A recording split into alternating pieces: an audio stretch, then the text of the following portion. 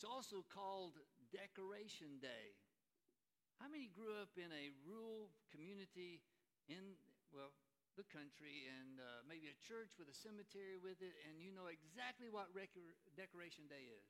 That's right. It's a big deal. I don't know if it's a big deal now or not, but they used to have it all around our house, and we was in Harpersville. Harpersville's got a red light, and that's our claim to fame. But, they would have Decoration Day to come and clean up the cemetery, and they'd have a big dinner on the grounds and all this stuff, singing, and it was a big thing. Well, Memorial Day started right after the Civil War. And it started with people saying we need to keep the cemeteries of those who are fallen in the Civil War. We need to keep them clean. So I guess maybe Decoration Day is kind of connected to that, where the cemetery was a place of honor and respect, and people wanted to make sure it was kept clean. If you were raised, in a city, you didn't have that kind of maybe influence. But most of us were raised in the country. There was a cemetery dedicated in 1863, November the 19th, 1863, in a place called Gettysburg, Pennsylvania. You might have heard of it. It was the bloodiest battle of the Civil War, period. About 30,000 plus casualties together in those 3 days, where massive armies of the South and the North fought. And you think about 2,500 people that lived in Gettysburg. How about the challenge of burying 30,000 casualties? And the dedication of that cemetery took place in November from the July. So it was already kind of, somebody came in and engineering kind of, if you've ever been to Gettysburg, you know how beautifully it's arranged. And on that day of dedicating that soldiers' cemetery, that's how it was called, the Gettysburg Soldiers' Cemetery, the main speaker that day was Edward Everett, a great orator known throughout the country. And the president was invited. You might have heard of him before, Abraham Lincoln. And he was giving this little small part at the front end of that ceremony. His speech was barely over 2 minutes long. Edward Everett, after that, spoke for 2 hours.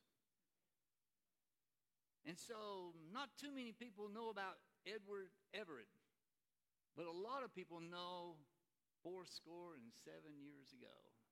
This little brief speech that Abraham Lincoln sat down, and the man next to him, he kind of said that didn't go over very well because there wasn't much of a response.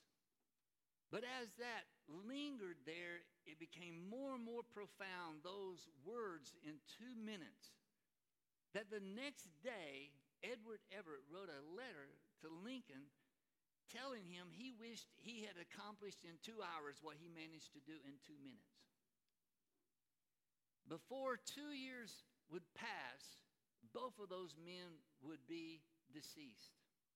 Edward Everett would die in January of 1865, and in April, Abraham Lincoln became part of the fallen of the Civil War. Make no mistake about it, he was a casualty of the Civil War.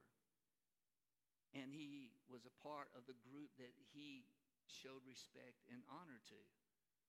The prophet Habakkuk, I'm going to take you to chapter 3, and you're probably going to have to look at the front of your contents of your Bible.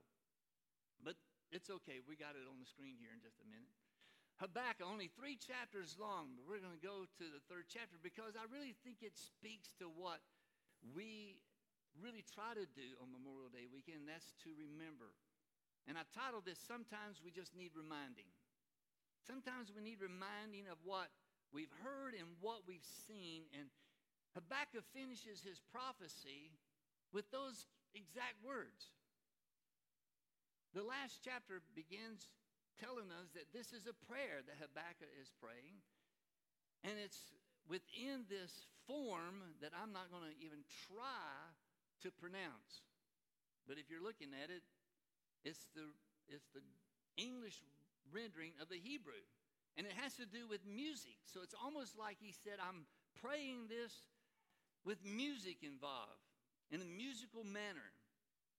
Have you noticed that some of our songs are prayers made to music? Just like what we just sung. And so Habakkuk begins talking about the character of God. I want you to see in chapter 3, verse 2. This is the start of his prayer. And by the way, Habakkuk he might not be known to you and me very much, but he was known in the 16th century because he made this small statement in chapter 2 when he said, "The just shall live by faith." And the reformers in the 16th century grabbed on to that statement and carried the words of Habakkuk all the way through the Reformation. In chapter 1, he points out different things that encourages the people. So here he is, and he's about to pray, and this is how he starts his prayer.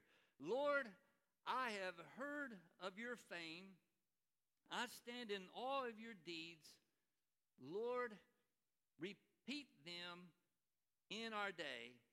In our time, make them known. In wrath, remember mercy." He said, "I have heard of your fame." This is Yahweh's character. This is Jehovah's character. When you see Lord in capital letters, there's the word for Yahweh or Jehovah. This is the great I am. And we just sung a song about the character of God. He is Jireh, the Lord who is enough. Doesn't have to say how he is enough. It just says he is enough. Meaning because he is who he is, everything else beyond that is taken care of, right? So Habakkuk says, "Lord, I have heard of your fame. I have heard of your character. You are the I am that spoke to Moses out of the burning bush. You are the one who told Moses to go back to a place he was a fugitive from and to stand in front of the most powerful man in the world at that time, the Pharaoh of Egypt, and to tell him and to instruct him to let all of the Israelites out of slavery." Have you ever thought that it ever crossed Moses' mind that Pharaoh said, "Well, we'll just kill you"? I think maybe that was a thought until the Lord said, "Throw your staff down." And it turned into a snake. Now, he was 80 years of age when the Lord was doing this to him. I mean, when you see a snake come out of a staff, that could make your heart rate go up a little bit. But he wasn't finished. He said, "I want another sign." And he says, "Put your hand inside your tunic." And he pulled it out, and there his hand was completely covered with these awful sores called leprosy, an incurable disease. That had to raise his heart rate up a little bit. So he put it back in, he pulled it out, and it was clean. It was on the authority of God and who he was that Moses walked into the chamber of Egypt and looked at Pharaoh eye to eye and say, "Let the people of Israel go," without I don't think he had any worry about being killed because he had the staff. And he had the God who would make that staff into a snake. And it was really amazing how all that worked. That's the fame that Habakkuk remembers. Says he had all of those books. Habakkuk had the law of Moses, all 5 books of Moses, all the way from Genesis to Deuteronomy. He had Samuel's prophecy. He had David's Psalms. He had all of that telling him, "Lord, we have heard of your fame. We have heard of your character. You are who you are." And he says this, "We've also understand what you did." He said, "I stand in awe of your deeds." I'm amazed at what you've done, how you did it. John Starnes used to sing a song, that's a name from the past, right? "Look what the Lord has done." Remember that song? Look what the Lord has done. And this is Habakkuk writing this prophecy. Not only have we heard of your fame, but we want to say, look what the Lord has done. We stand in awe of your deeds. I am awed by the faithfulness of God to our lives.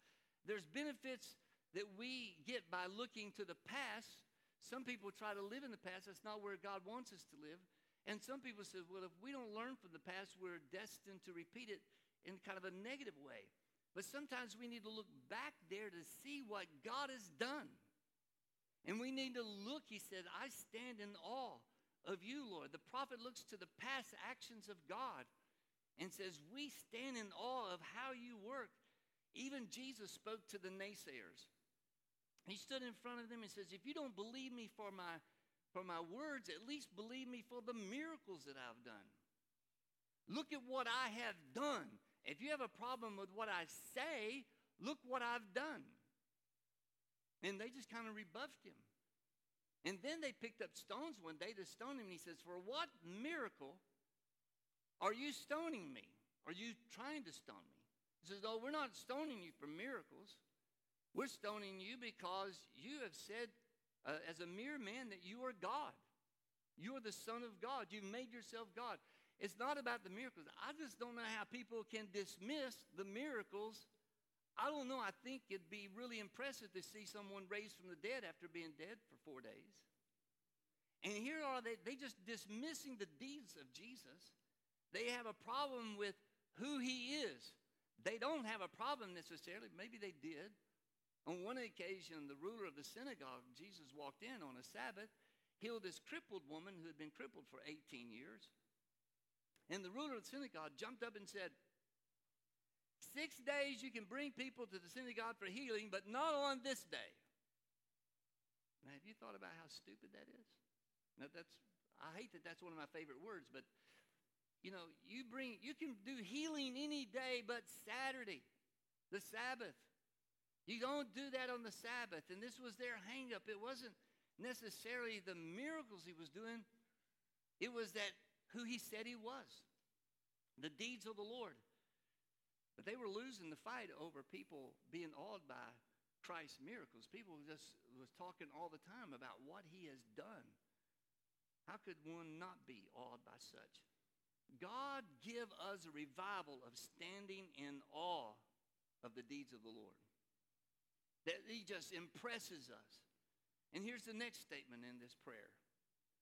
Repeat them in our day. Amen.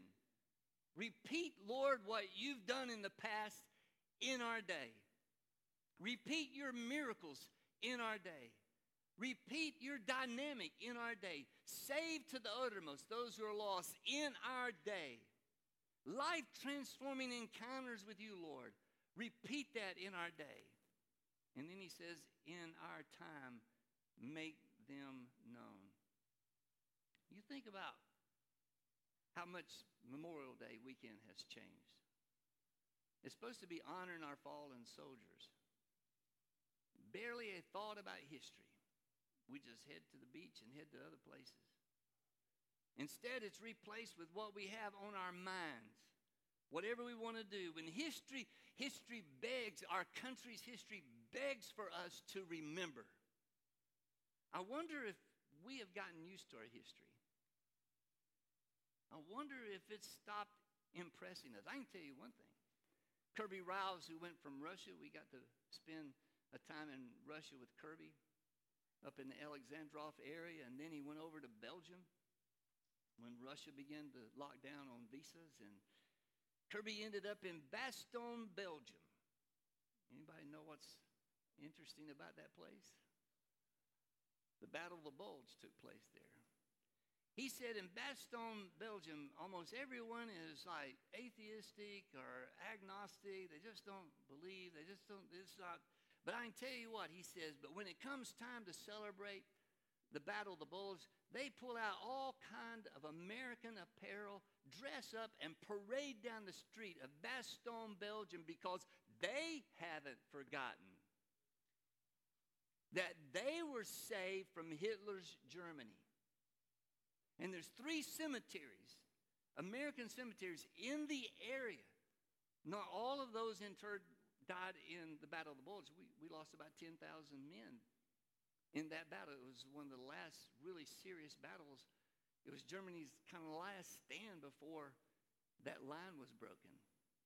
But he says the people of Belgium hasn't forgotten because their grandparents survived because American blood was spilt on their soil. And they honor America. It's kind of interesting that some places around the world honor our soldiers more than maybe we have in America, which is sad. We need to remember the deeds of our God and say, Lord, repeat them in our day. We need to be reminded of your greatness. We need to be reminded of the cost that it took for us to know you and to experience our salvation. And then lastly, he says this, in wrath, remember mercy.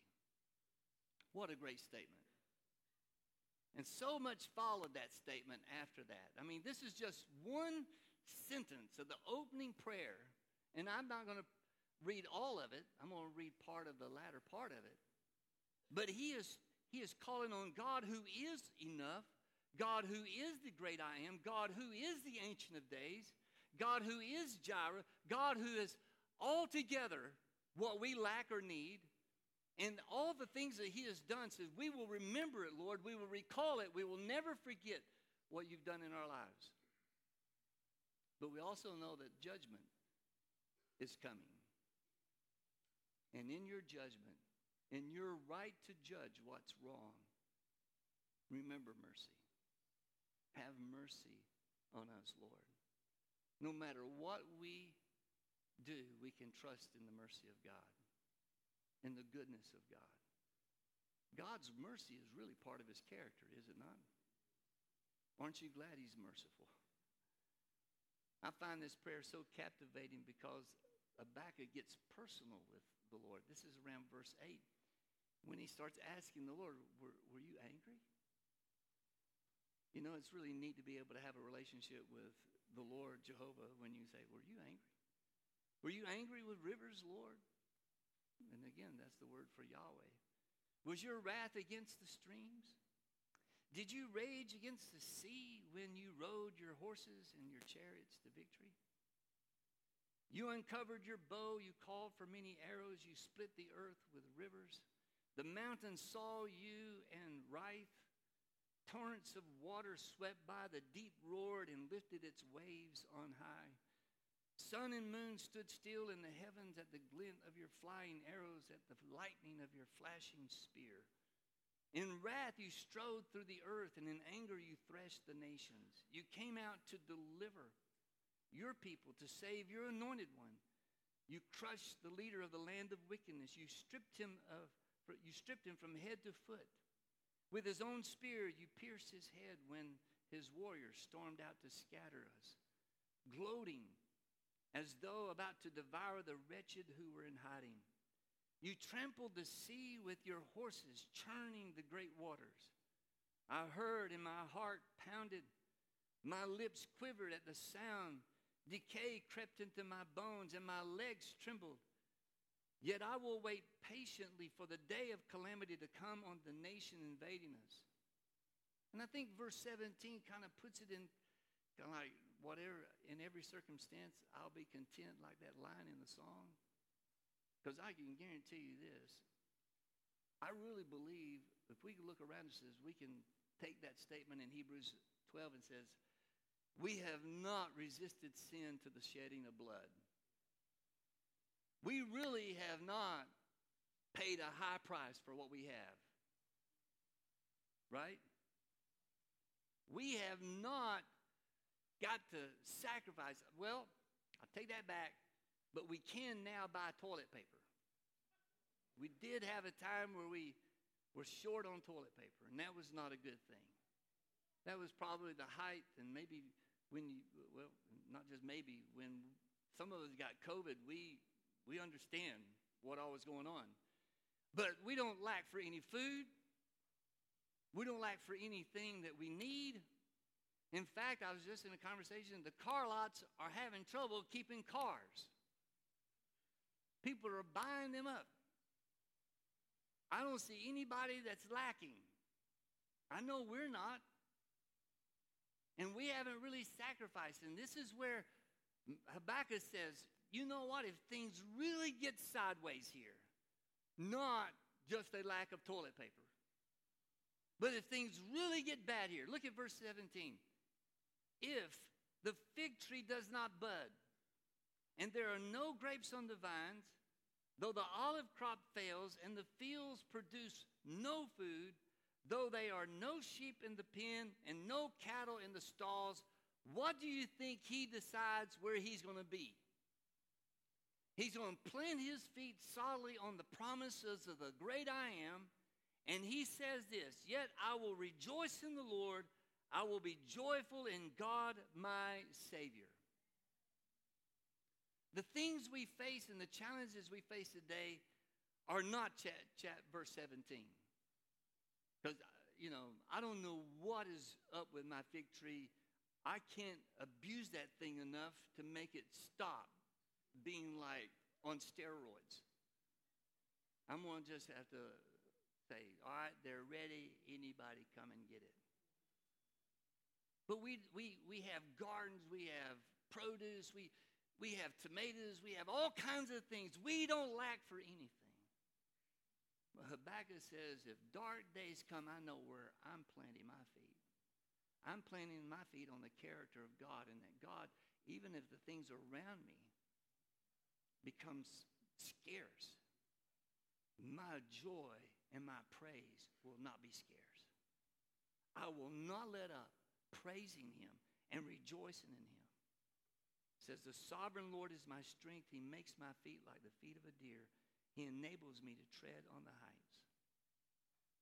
We've been through a difficult year, no doubt. We've lost people. We've lost family members. I lost a cousin early, not from COVID, but his funeral, his memorial was affected by the protocols and the things placed. And I preached his service in March. And his wife still aches from the loss of him, very close to us. And we know people close to us that we've lost. But we don't lack resources. We don't lack medical resources. This nation is one of the most blessed nations on the planet. We are so blessed. But we can't forget how we got here. We cannot let our memory go of the goodness and the grace of God that's been on this nation. And one of the things that God has blessed us is because we value life. And we value those who lose their life. If the praise team can come up. I can't help but think of Melton Presley every time this weekend rolls around. 2 years younger than me. In our church, little church in Childersburg, probably no more than 50, 60 people. So there was just a handful of young people. And he was one of them. Drafted into the Vietnam War. And in February, before he turned 19 years of age, in March, he was killed in action. 18 years of age. I remember when his coffin arrived and we had his funeral. Flag draped, sealed coffin. And I can still see his mother so broken, so stricken with grief. And he's buried there in Childersburg. His name is on that wall, Melton Presley. There's some of you who know people that's on that wall. Some of you here possibly has a relative on that wall. It was put there to remind us of the cost of what we enjoy today. And if that's true about our country, how much more should it be true about the kingdom of God? Would you stand with me this morning?